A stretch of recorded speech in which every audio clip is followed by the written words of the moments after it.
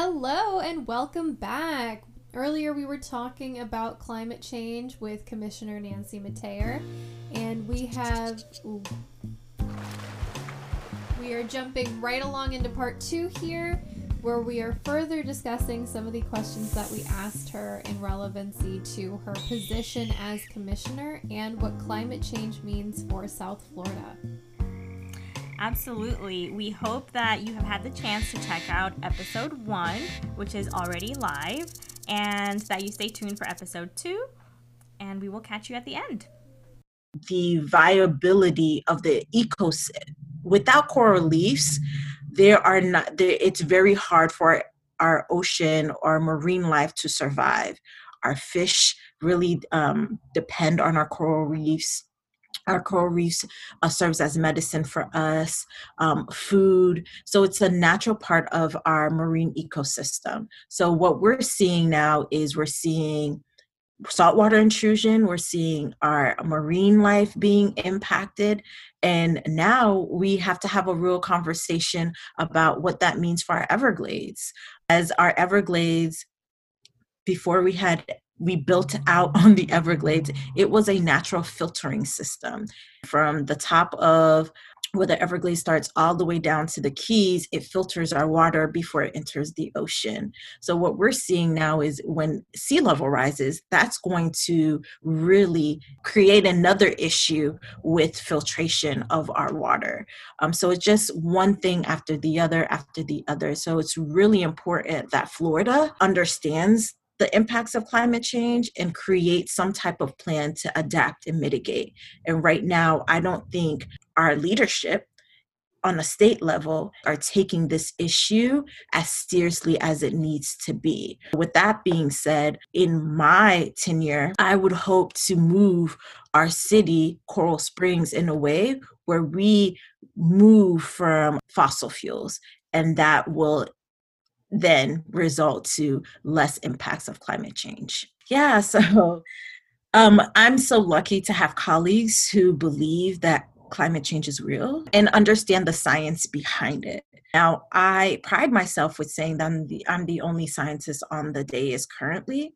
And that is me just bringing a different perspective to the way we address policy. So we're now building our downtown corridor. Every opportunity I say to put in net zero buildings, to put in solar panels, to put in tree canopies, to put in things that decrease our dependency on fossil fuels, I take that opportunity on. Decreasing our dependency on fossil fuels means less carbon dioxide and greenhouse gases being released in our atmosphere, lessening that blanket that covers up less directly resulting in less ice caps being melted into our waterways, right? And so we all play a part of this puzzle. And if everybody plays their part, every municipality approaches climate change the way that I would like to see our city address climate change, we would move forward, we would be innovative, and we would be an example for the rest, not only the country, but the rest of the world. It can be done. It's a matter of us really shifting our mindset and shifting our priorities. Is it important for us to have 700 buildings? I'm exaggerating, but like 8 buildings on San Juan University? Or is it more realistic to invest in green spaces or spaces that absorb a lot of those green gases, right? Does it make sense to invest in buildings that already exist here and switch or convert the way that we use them? We have so much empty buildings and plazas throughout of South Florida. If we would just convert their usages, we would be essentially not creating more, not building more, and really ensuring that we are investing in other things. And when I mean other things, I mean green space, I mean tree canopies, I mean solar. What I always hear is we don't have a lot of land mass to have solar panels. Well, if we stop building up everything, maybe we would, right? And so to the buildings that are already here, how are we adapting or ensuring that we're mitigating them in a way that are making them more efficient?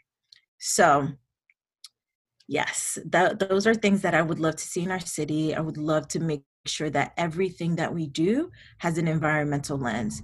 And with that being said, I'm pushing the city to hire either a resilience manager, an environmental resilience chief manager, whatever it is, but someone that really addresses environmental impacts in our community and ensuring that we're tackling it on to every project that we sign on to.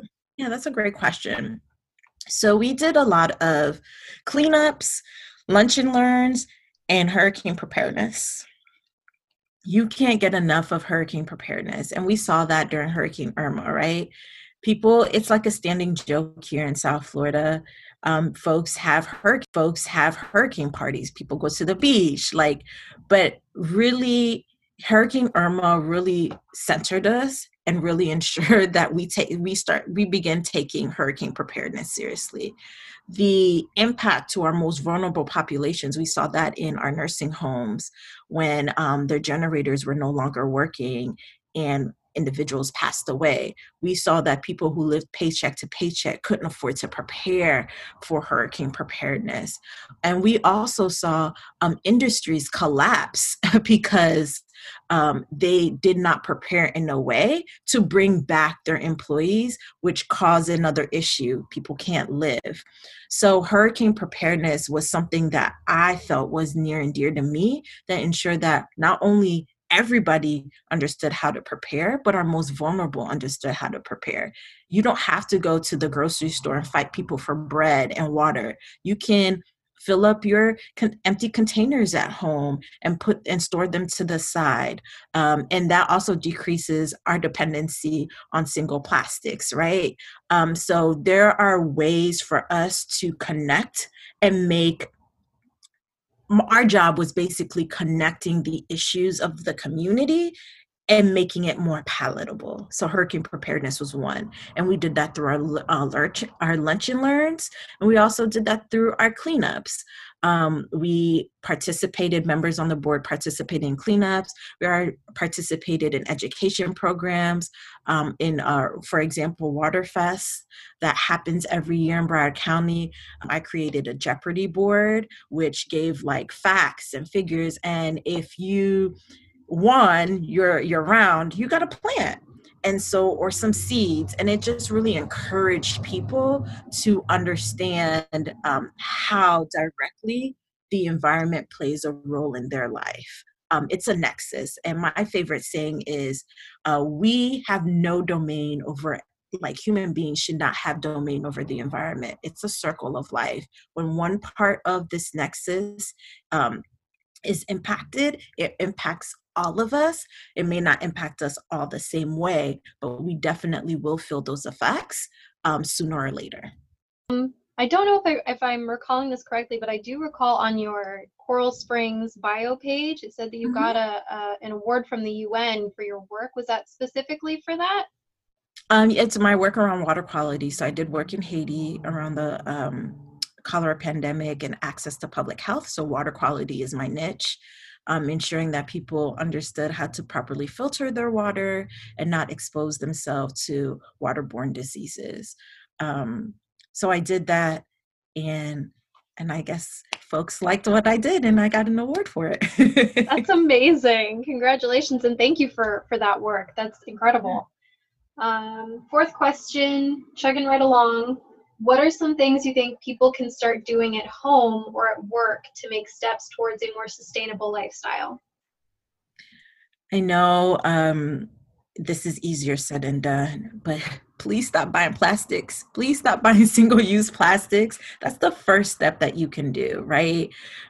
And it not only is better for your health, because we all know plastic bottles, when they sit out in the sun, some plastics may leach in the water and get into your body. So that's one. But also when we dispose those plastics, it ends up in our landfills, it ends up in our oceans. And again, going back to our marine life, it directly impacts them. So first thing you can do is not buy single-use plastic. 1. 2, try to see if you can coordinate with your supervisor that you can work from home 2 or 3 times out of the week. Less time that you spend in your car, the less time you release greenhouse gases into the atmosphere, and that will help us and our environment. We're going to go back to COVID and really talk about, I know it had negative impacts. I'm not saying anything about the pandemic was great, but there are things about the pandemic that taught us a lot about how we treat our environment. When everyone was on shutdown, there were pictures of Los Angeles where the fog disappeared, where you saw communities of color who live next to utility plants, or where there are really areas where there was a lot of smoke and smog. You saw a decrease in that, and people were able to see the atmosphere, was able to see the sky, right? People started saying that they can smell the difference in the air.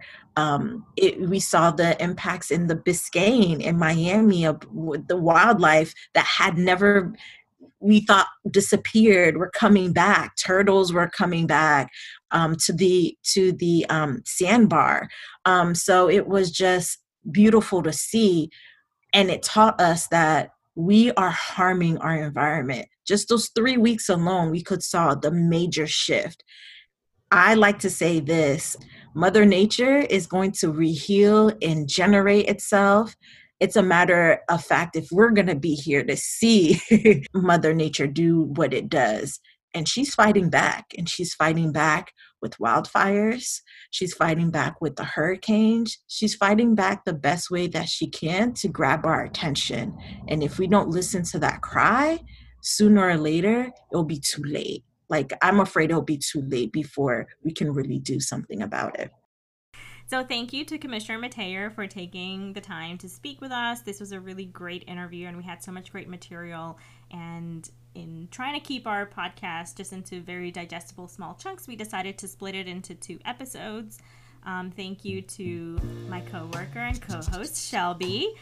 She does a lot of the legwork for these interviews. And we'd also like to thank Christian Recasina, who did the music for our podcast. Thanks to you for listening. If you would like to learn more about us, you can look us up on social media. We're on Facebook, Instagram, Twitter, LinkedIn, just basically everywhere. You can also donate through our website if you so choose, and we will catch you on our next episode.